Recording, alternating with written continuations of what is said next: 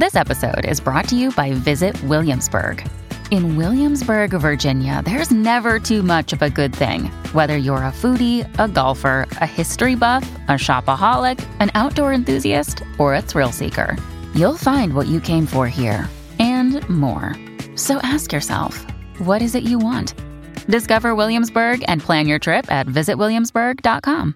Hello, everybody. This is Marshall Poe. I'm the editor of the New Books Network. NBN listeners like to read books and buy them. So we thought we'd tell you that right now, our friends at Princeton University Press are having a remarkable site-wide sale. You can get 50% off books, including ebooks and audiobooks, with the code 50, F-I-F-T-Y, at checkout until May 31. You can save some real money on Princeton University Press books. I encourage you to go there and check it out.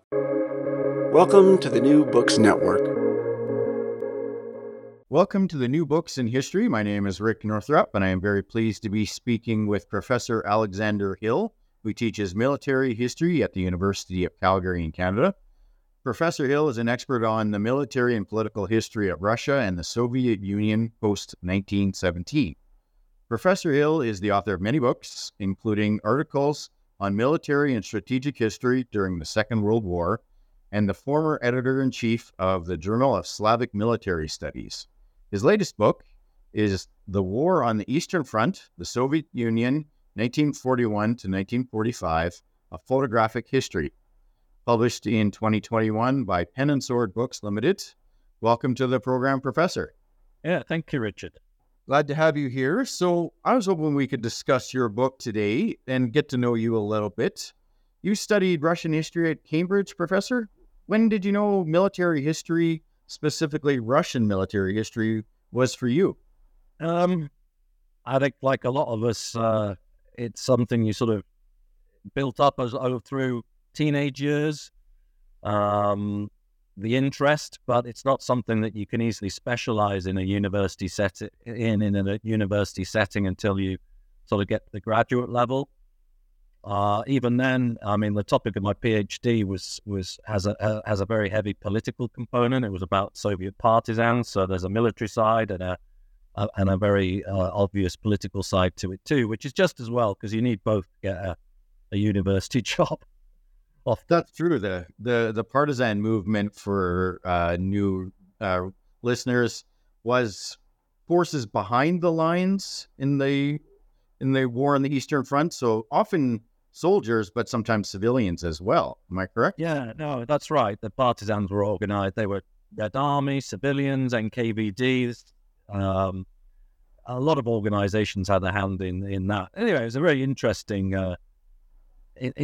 topic for a thesis, and it turned out to be quite current in the sense that shortly afterwards, obviously, the United States and the West got involved in Iraq and Afghanistan, so counterinsurgency and insurgency became hot topics. So in that sense, it was timely because there are lessons from the war on the East, the partisan movement on the Eastern Front that are relevant to contemporary anti-partisan and partisan warfare. So, not to mention the war in Ukraine today. There's connections to be made with your studies and your work and things that are going on there.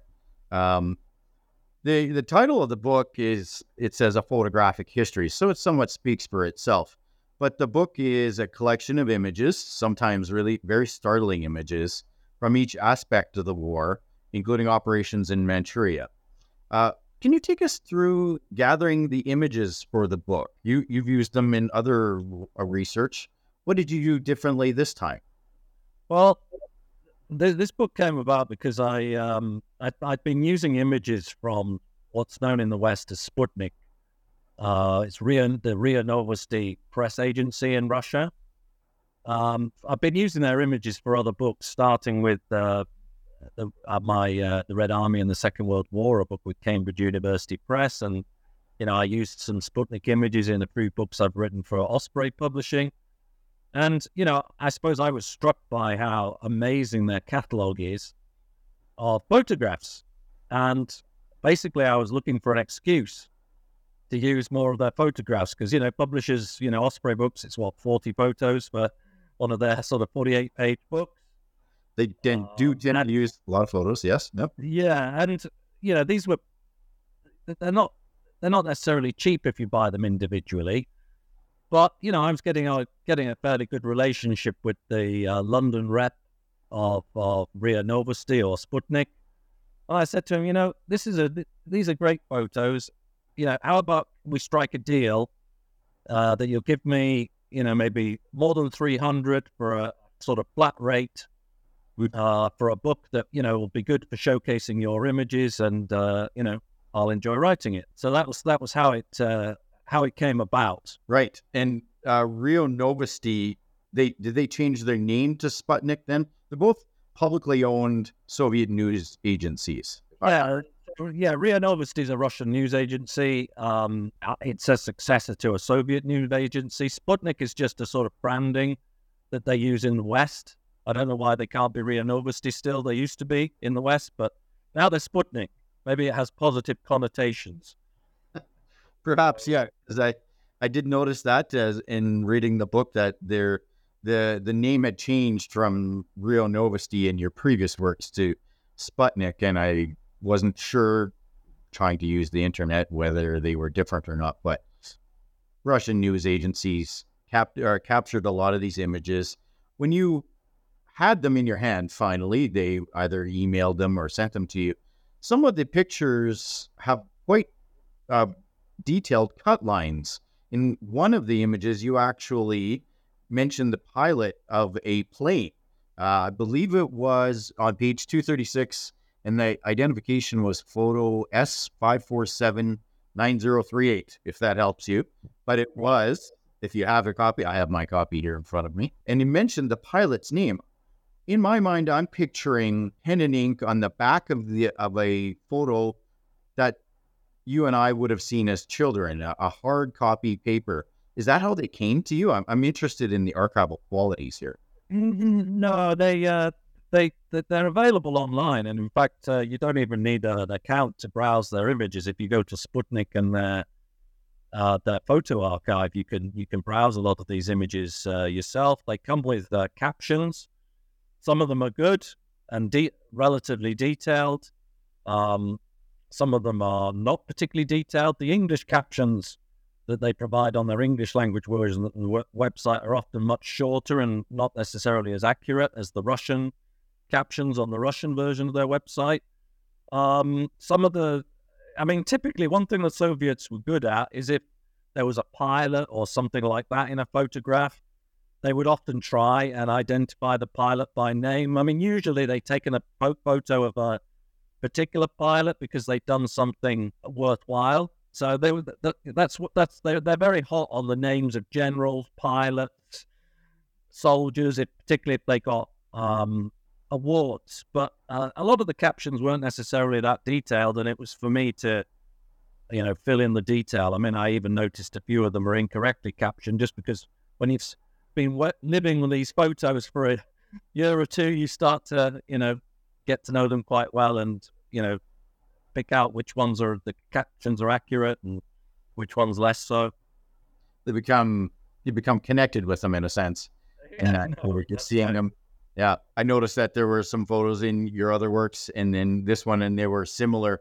So your relationship with them and would have then developed over time. Because you would pick out. I used a few of the images again, just because they were so good. But yeah, it was really great that the RIA Novosti agreed to give me, because access to these photos at a very reasonable cost. And then the other side of it is getting Pen and Sword to agree to it, because printing that many photographs in a book is expensive for a publisher. This is not a cheap book, and the fact that they are offering it for £25 GBP is they're cutting their margins on this one relatively. I could definitely say that it was affordable, and it kind of stands out in the crowd. The work stands out in the crowd in that each page has text, and these cut lines are significant. They're not one line, and they will go into some detail. Plus, you've broken out the work into chapters, beginning with Operation Barbarossa going all the way to the war in Manchuria.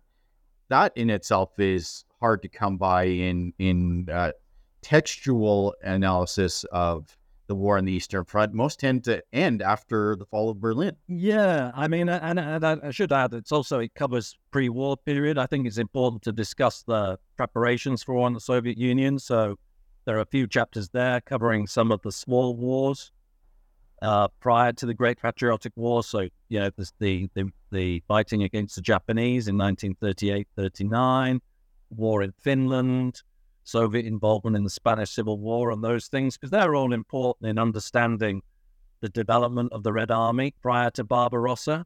But yeah, Manchuria, I mean, I wasn't able to include Manchuria in the Red Army in the Second World War book just because the book got so thick.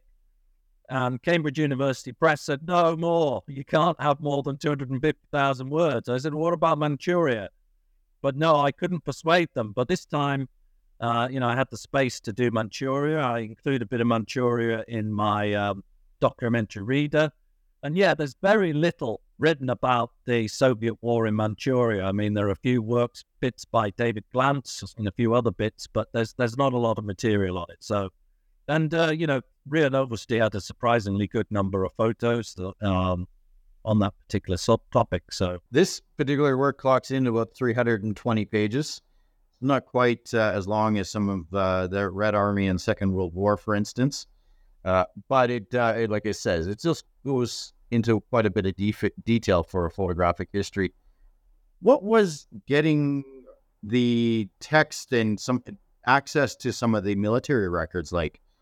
It's quite well known for people who are interested in Russian military history that access to the archives is difficult.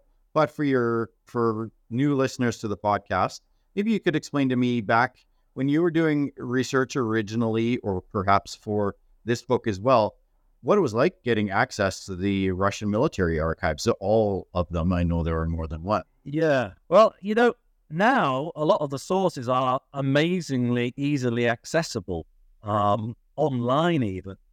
I mean, in a way, Russia now is ahead of the game compared to the West in publishing World War II era military documents for a wide audience. When I started as a graduate student, getting access to documents for the period 1941 to 1945, military documents, was very difficult. The partisans, one of the reasons for choosing the partisans as well was because partisans were, for my PhD, they were an organization run by the Communist Party, and that was a different archive that was more accessible. Now, the military archive was this archive outside Moscow at a place called Podolsk. And, it was really difficult to get access in the 90s. I was very stubborn in the 90s. Literally, I went to I was living in Russia, and I went to the Ministry of Defense, and I would bang on the door and say, hey, I'm a poor graduate student from Britain, and I'd really love to work in your archive and everything. I don't know if they just got bored of me pestering them, but eventually they gave me access that I could use some of the army materials on the partisans. And there's a nice little anecdote story with this, because, I went to this archive and I wondered, oh, well, that's really great. They've let me in. And they assigned me 2 officers to look after me. I thought, well, why are they assigning me 2 officers here? I'm like, I'm a graduate student here. Anyway, it turned out after my 2 weeks in this archive that I'd got, they said to me, well, Alexander, are you going to do any photocopies? I said, well, I've not got a lot of cash. I'm a graduate student. And, I've been working in Russia. This was at the time of the financial crash in Russia. There was a financial crash in 98, and I'd been working as a translator, and I hadn't been paid. I said, sorry, folks, I haven't got a lot of money. And they were like, utterly, their jaws dropped, and they took me to see the head of the archive, and they said, this sort of muttering away to him. It was quite obvious that things hadn't panned out the way they thought they would, because the head of the archive told me, he said, look, we kind of expected that you'd spend a lot of money on photocopies here, because, the last Germans who came, and these were obviously people with some massive grant, they spent thousands of dollars on photographs, and I'd spent $50, which is on photocopies. Anyway, the head of the archive was a really nice guy, and he said, well, you know what, Alexander, I tell you what, you come back when you've got a full professorship or whatever else, and then you can spend some more money with us. I think that the fact they let me into the archive was partly because they thought that, because these were hard times in Russia at that time, they thought I was going to spend thousands of dollars. Now, you know, even when you were in the archive at that time, they would only give you stuff that was declassified. And, you know, sometimes they give me files, and anything that had secret typed on it, they wouldn't give me because it hadn't been declassified. If it happened that the person who'd been doing the copy of a document had forgotten to put secret on it, then I could see it. And it was that simple. Now, if we move forward now to, 2022, 23, I can't remember when they set up this website, but they've got these two websites, Memory of the Victory, and one's called Pamyat Naroda, Memory of the People, and the other one's called Podvig Naroda, the Victory of the People. And these websites are really aimed at Russian civilians who want to trace the histories of their relatives who served in the Great Patriotic War. But in order for them to do that, they have published a phenomenal number of documents on these websites. I mean, now if I want to do some serious research on a particular battle, I don't have to leave Canada. The website is remarkable. You can all sorts of interesting search functions by units, battles, things like that. And as I say, this is all geared to. This isn't to help Western historians write the history of the war.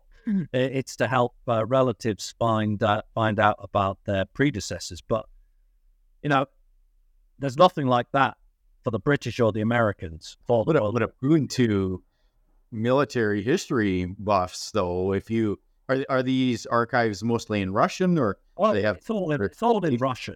Yeah, right. In Russian. Your language first. Yeah, but it's an amazing resource now. For new listeners, the Great Patriotic War is how Russians and their allies refer to the war in the East. But it's also a subject for them which is of great importance. Colloquially put it, they're kind of touchy about it. And that is part of what is the motivation to the war in Ukraine. It's all very tied together. So to release this number of documents is quite significant. They're more open than they used to be, but it's also of great importance to them. I'm surprised. I've listened to podcasts with Anthony Beaver and his stories of doing research. He had minders watching over top of him. They wouldn't let him leave with certain documents. They wouldn't let him see documents, like you said, they were type secret. But it was a little more tense from what I understood. Seems like your experience was a whole lot more open, and as long as you didn't look at the secret stuff, they're almost disappointed that you didn't do more while you were there. Yeah, I think some of it has to do with the fact that they probably felt that Anthony Beaver was looking for sensational stuff and the dirty laundry. I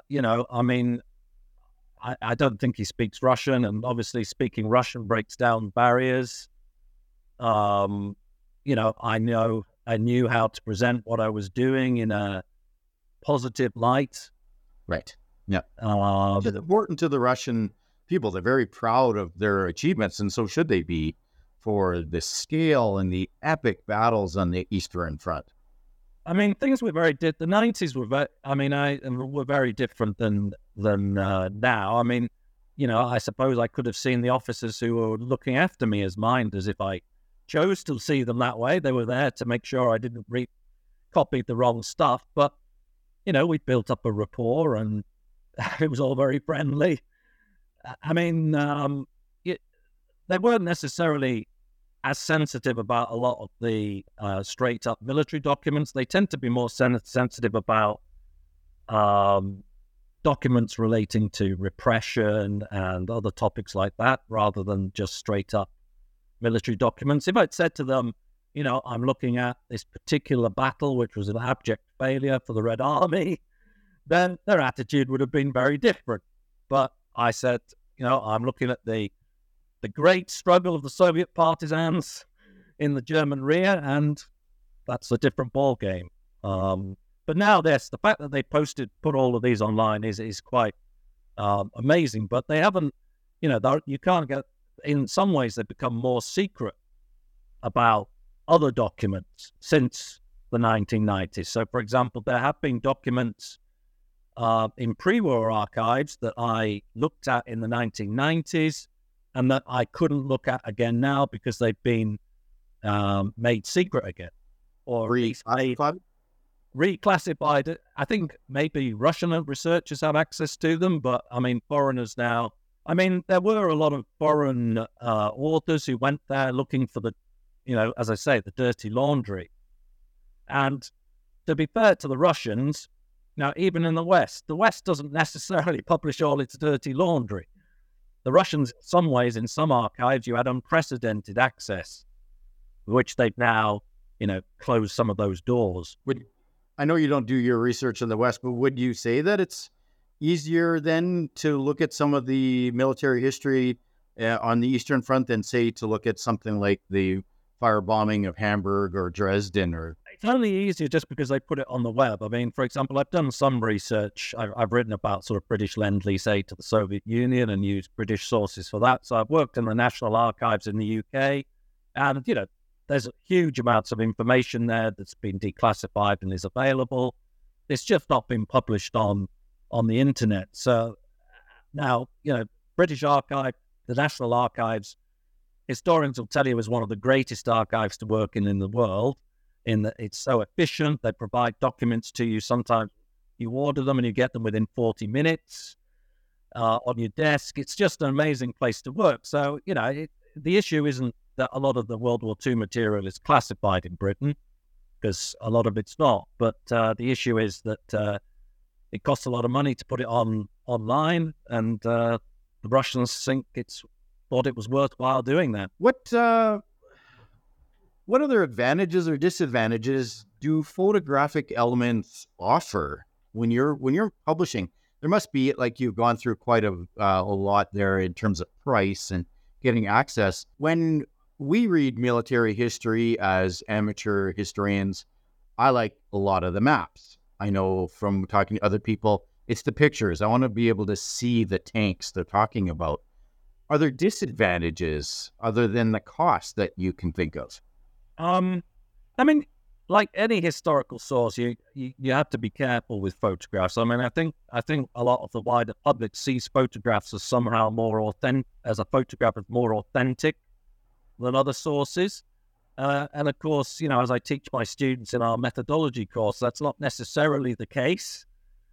Photographs can be staged quite easily. Obviously, when the photographers take photographs, they make choices about what to take pictures of. So you can get a completely distorted view of what's going on from photographic images. Now, the interesting thing about a lot of the photographs in this book is that they weren't photographs that were published.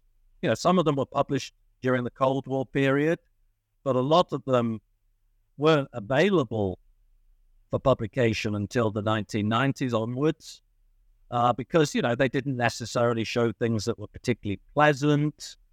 For example, you won't find pictures in Soviet era books, understandably perhaps, of action scenes where people are actually being killed. And the book does contain images such as this for people who go to look at the work.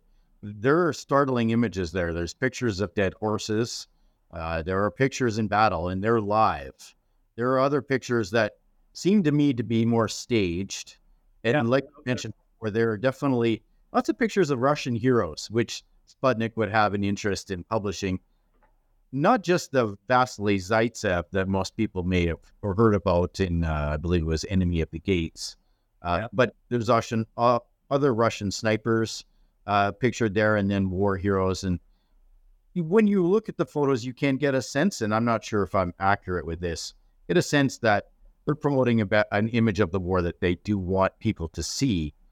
What they may not always picture is the brutality of the war or the battle in Moscow, the Battle of Kursk and Stalingrad, and just they call it the Rattenkrieg, I believe the Germans call it, just because they call it's the War of the Rats. It was down to that level. Yeah, I mean, now it's important to remember that, you know, obviously the war photographers were there as, you know, journalists with their camera, and they didn't know when they were taking the pictures, for example, whether the place they were at, the battle they were photographing, how that would be viewed in the future, for example. So, you know, if it's now, of course, if it's Stalingrad, it's a great victory, but at the time, journalists might have been taking a picture somewhere during there was a long battle fighting near Rzhev in 1942 and into 43. And those, you know, that fighting, you know, it's not a great success story for the Red Army, but the journalists taking the pictures at the time didn't know that. Take the pictures, they get put in the archives. They didn't necessarily get used in books during the Soviet period because Rzhev wasn't a success, but they didn't bin them. And, you know, they're available now to provide some sort of record of something that wasn't heavily publicized in the Soviet period. I mean, they kept all of these photographs. They just weren't necessarily used. Is there a part of the war on the Eastern Front that you would want to have North American readers, I hate to use the word fans, but people of interest in military history, amateur or semi-professional, is there something they need to know? Is there something that they're not aware of? I think it's very difficult in the West to get across, you know, the scale of suffering and destruction on the Eastern Front. I mean, photographs, I think, definitely help do that.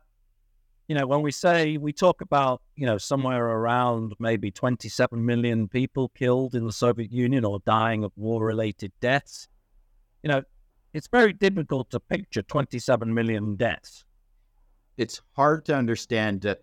To put that into focus, Canada has something around 37 million people now. That's right. You know, it's a big chunk.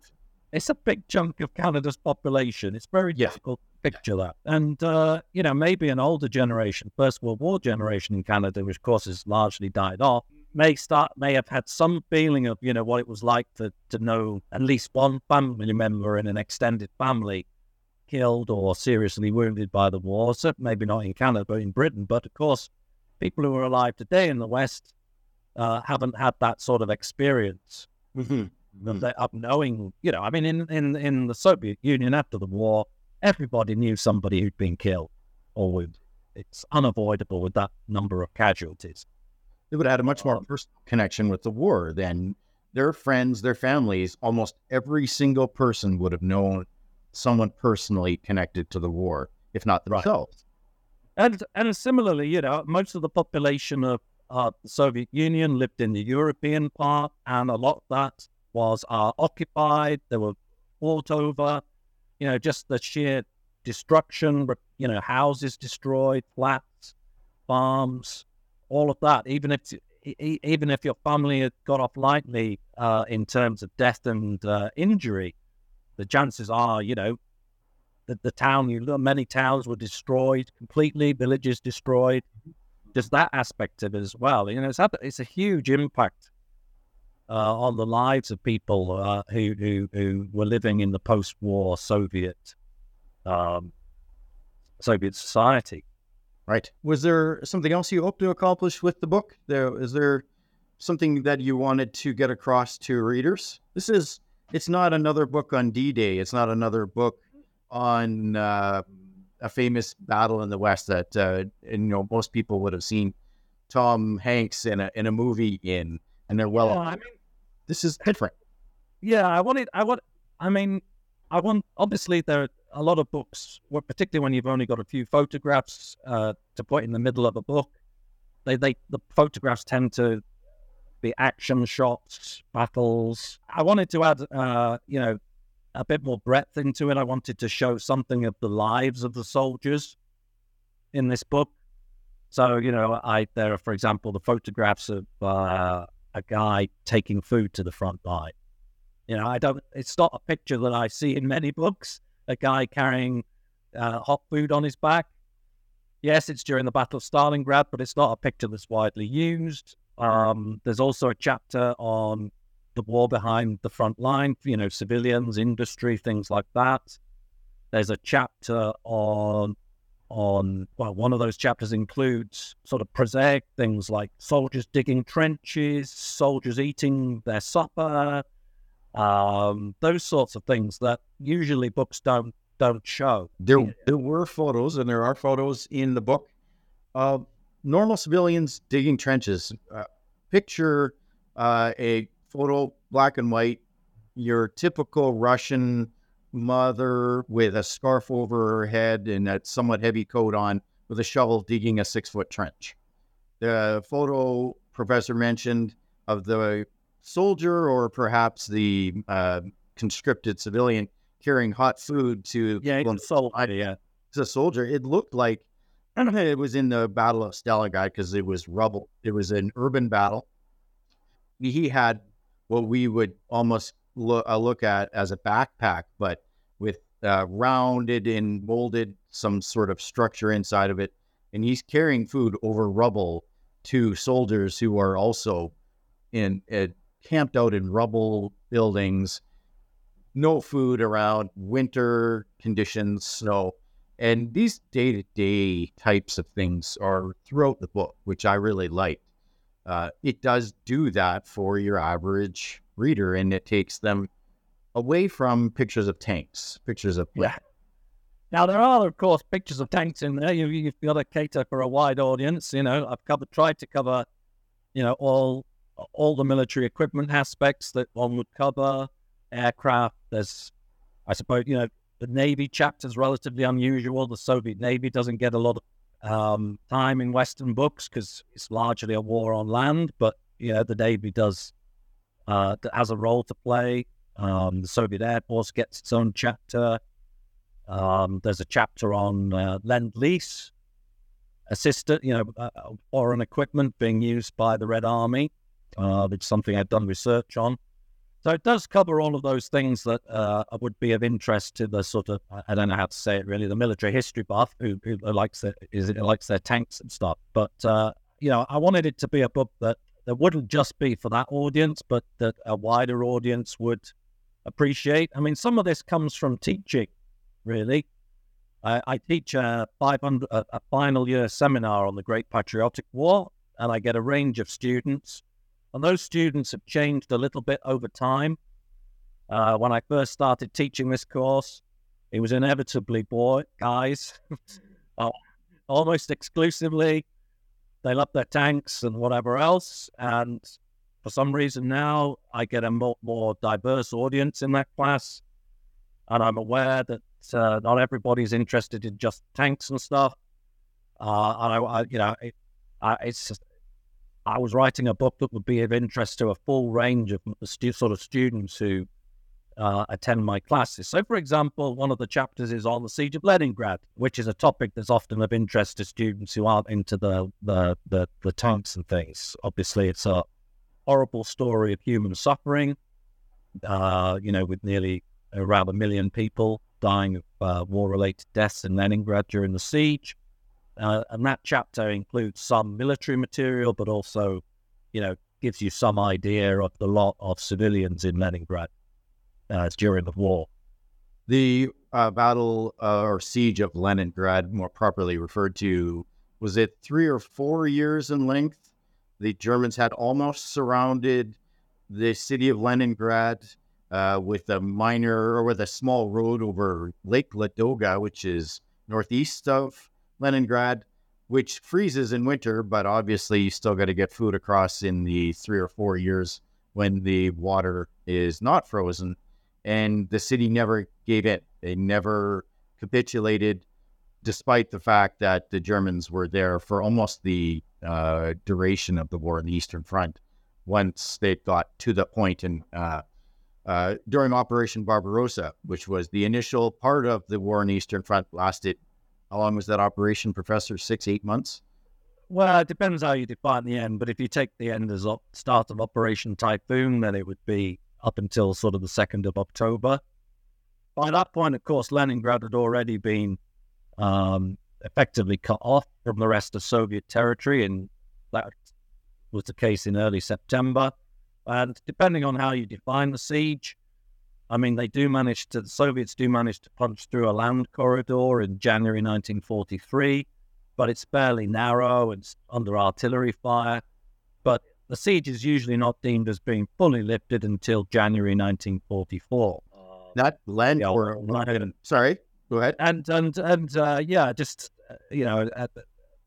Some of your listeners may be aware that, rations for civilians bread rations got down as low as 125 grams a day during the winter of 1941-42. That's go away, and if you're listening to this, go away and weigh 125 grams of bread. It's not a lot.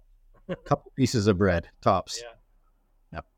And that land road or that land bridge would have been a corduroy road too, would it not? Through I'm not sure, really. It depends on the season of yes. That's a good question. There are pictures of corduroy roads in the book.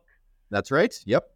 Not necessarily there. I think they probably have got away without a corduroy road on that piece of land, but a lot of that part of Russia, marshy and not easily passable, and both sides had to build corduroy roads, which is a bit of a novelty. It's not something you see in pictures very often, where they're literally cutting down trees and making a road out of trees laid horizontally.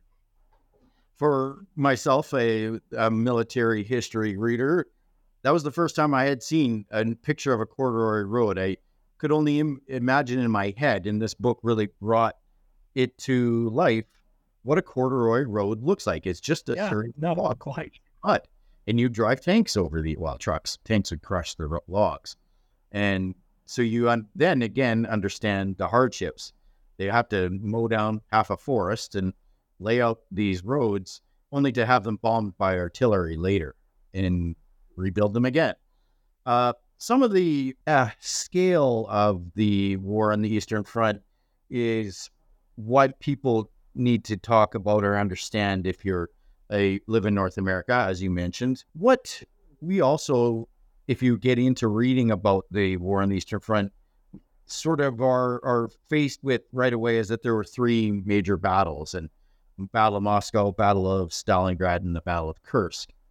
Were there other things, or are there other aspects of the war that perhaps someone who wants to get into reading about this really significant aspect of the war should know about, besides those major turning points, if you will? Yeah, I mean, obviously there's a lot of discussion about the turning points. I suppose there's not necessarily enough attention paid to the battles that come after the turning points, when it looks as if the Red Army is clearly looks like they're going to win. Battles like operations like Operation Bagration in 1944. Battles in which the Red Army is fighting much more effectively than they were. The Battle of Moscow, Stalingrad, Kursk. They've really honed how to conduct major operations. I mean, Operation Bagration is significant in that it leads to the destruction of Army Group Center. The whole Army Group really ceases to exist as a functioning entity after Bagration in the summer of 1944, and that with a huge leap, the Red Army in central Russia gets all the way to Poland. So that's a big operation.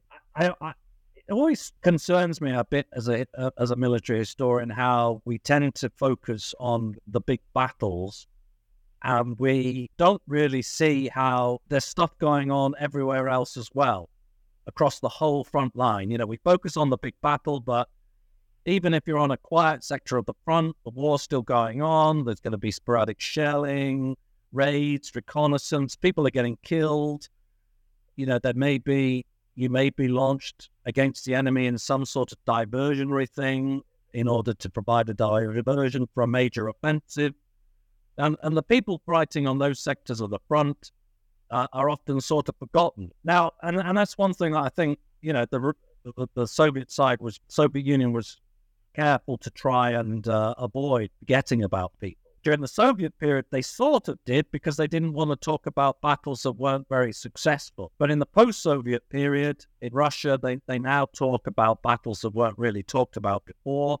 And I do try and include, a feeling of some of that other stuff that's going on in the book. So the fighting against Army Group Center in 42 and into 1943 is a good example that there's no major breakthrough. The Soviets try numerous times to break through, don't succeed. Hundreds of thousands killed on both sides. And it was not really something that was written about for a long time. Now it is to some extent in Russia, and books are starting to appear in English. But as we talked about at the beginning of this podcast, there aren't really that many people writing, particularly using the Soviet sources about the war on the Eastern Front. And there's a limit to, what the handful of us who are using Russian sources can write about. David Glantz does his best to cover all these battles. He had a sort of period where he was sort of writing about forgotten battles. That was his thing, and he's done a good job on that. But he's only got so far through the war. The fact that you're a Calgarian, and I happen to live in Calgary myself, I'll call you a Calgarian, even though you live in Okotoks. For American listeners, we live in what is the northwest part of North America in Canada, and it's a pleasure to have someone close by who's a recognized expert in the field. But as you mentioned, it's a relatively narrow field. Your book would then be a good place to start, I think, because it has some accessible qualities to it in that it has the images. David Glantz, as you mentioned earlier, is also well known in the field. His books tend to be 1,000 pages each, and they're operational histories. For new readers who want to learn about the Soviet Union and the war on the Eastern Front, because they may have not known anything about it, it's a good introduction that way. Yeah, I definitely wrote it for that reason. As having written I wrote this book of the Red Army and the Second World War. It's pretty dense. It's for people who are fairly interested and have already read quite a lot about the Red Army and the war. And this book is definitely, whilst there are lots of pictures and text in there for those who already know a lot, the idea was that somebody who was relatively new to the topic would get a reasonable understanding of a sort of broad brush understanding of the war. In fact, up until recently, I've used my documentary reader in my senior undergraduate class, but next year I'm also going to, just appreciating, how valuable photographs are. I'm going to also use this book as part of that class. And some of those students will come in as military history buffs. Some of them will come in knowing next to nothing about the war. And my hope is that will help them quite quickly gain, in a picture, literally, of what's going on. What are you working on now? What books would you have upcoming in the future, Professor? I'm actually working at the moment on a book called, for an academic publisher, Routledge. It's called a Handbook on Russian and Soviet Military Studies.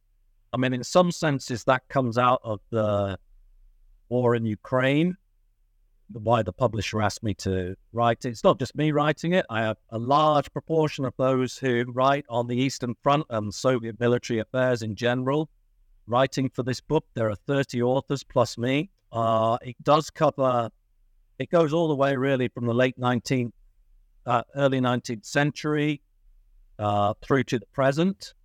There's obviously a substantial section on the Great Patriotic War, given its importance.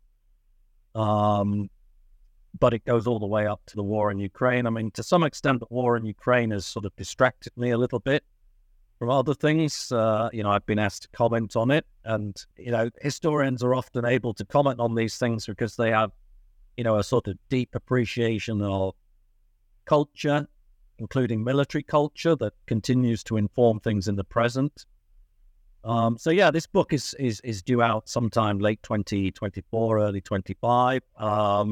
some of the stuff I'm writing in that is sort of later Cold War stuff. I'm branching. I'm not forgetting World War II, the Great Patriotic War, but I've also got quite interested in the late Cold War period. And if there's very little written on, relatively speaking, there are not a huge number of people working on the Soviet Union in the Second World War using Russian sources, but there are even fewer looking at topics outside the Great Patriotic War. I'm one of hardly anybody in the West looking at one topic I'm looking at is the Soviet armed forces and support for what we call national liberation movements, that other countries either trying to achieve independence or, for example, groups like the ANC fighting apartheid in South Africa. Soviet military assistance to those groups is something I'm working on at the moment, and eventually there'll be a book specifically about that. Now, I suppose a lot of your readers say, hey, this guy, he's supposed to be writing about the Great Patriotic War still, because they're, the listeners are interested in that. I do plan to do another major book on that at some point, as long as I, alive and healthy. When I get round to it, I am amassing material for a book which will be a sort of very not quite day-to-day, but a very detailed look at the war on the Leningrad axis in the Great Patriotic War. So the fighting for the Germans, it's Army Group North, the advance on Leningrad, the fighting in that region, which goes all the way through to the summer of 1944. I'd written my PhD on partisans in that region. Obviously, it incorporates the siege of Leningrad, but what I wanted to do was to I mentioned earlier with the photographs book, wanting to sort of give a picture of what's happening, not just where the famous battles are taking place, but where the day-to-day war was carrying on for months and months and months. And that's something I want to show in this sort of very more granular analysis of the war on the sort of Leningrad axis. Yes, there'll be the big battles, the liberation of Leningrad, the ending of the siege, but there'll also be, a lot of smaller and sometimes bloody battles that just don't make it into Western books. There's some pretty heavy fighting in the region that just doesn't fit in with the sort of narrative of the big offensive operation. So that's something that I hope to do in the next decade or so, hopefully. Some of the lesser known aspects of the war that don't make 1,000 book tomes on the war on the Eastern Front. They're not famous battles or anything of that sort of level, but also important to the war on the Eastern Front. Then I look forward to the book. We've got plenty of books about Stalingrad now, Kursk, Battle of Moscow. Less so about late 44, early 45. We could do with a bit more work on some of the late war Soviet offensives, but there are definitely lots of gaps, even in 41 to 43, to fill on what's going on the rest of the Eastern Front. It's one of the aspects of your research on the Eastern Front, and there's still lots of work to be done, lots of areas left to be explored. Yeah, certainly. So if there are any students listening to this, and you're going to have to learn Russian if you want to do this seriously, but it's not as terrible a language to learn as people think it is. It's got a lot of things you have to learn up front, but once you've learned those, it's a very structured language. It's not as bad as some, and we do take graduate students to do military history, and they're definitely there's more interest in Russia obviously now with the war in Ukraine, particularly the Russian military. I'm hoping that there'll be a few more graduate students coming out of the universities who do Russian military affairs because of that. Sadly, of course, I don't want to be too political in the podcast, but readers, listeners in Calgary, having a university with a strong group of military historians might not appreciate that there are very few civilian universities anywhere in the West with a strong group of military historians. It's not politically, it's not a favored area of research in university departments anymore. You'll find strong concentrations of military historians in military institutions, but very few in the civilian sector. And I'm afraid that's unlikely to change dramatically given the sort of politics surrounding university departments. But we're fighting a battle, if I can use that word, to sort of keep military history alive in civilian universities. That's true. You don't see department orientation towards military history very often. No, very rarely. Well, thank you for your time, Professor. I think we'll end it there. If there's nothing else that we wanted to add, I think we've covered the book in some detail. It's available through Pen and Sword Publishers. They also have a catalog online, penandsword.co.uk, if I'm not mistaken. Yeah, they have a North American distributor, Casemate, distributes in North America, but it's also available through Amazon and places like that as well. So sure. So yeah, thanks for having me on. Thank you. Thank you for your time.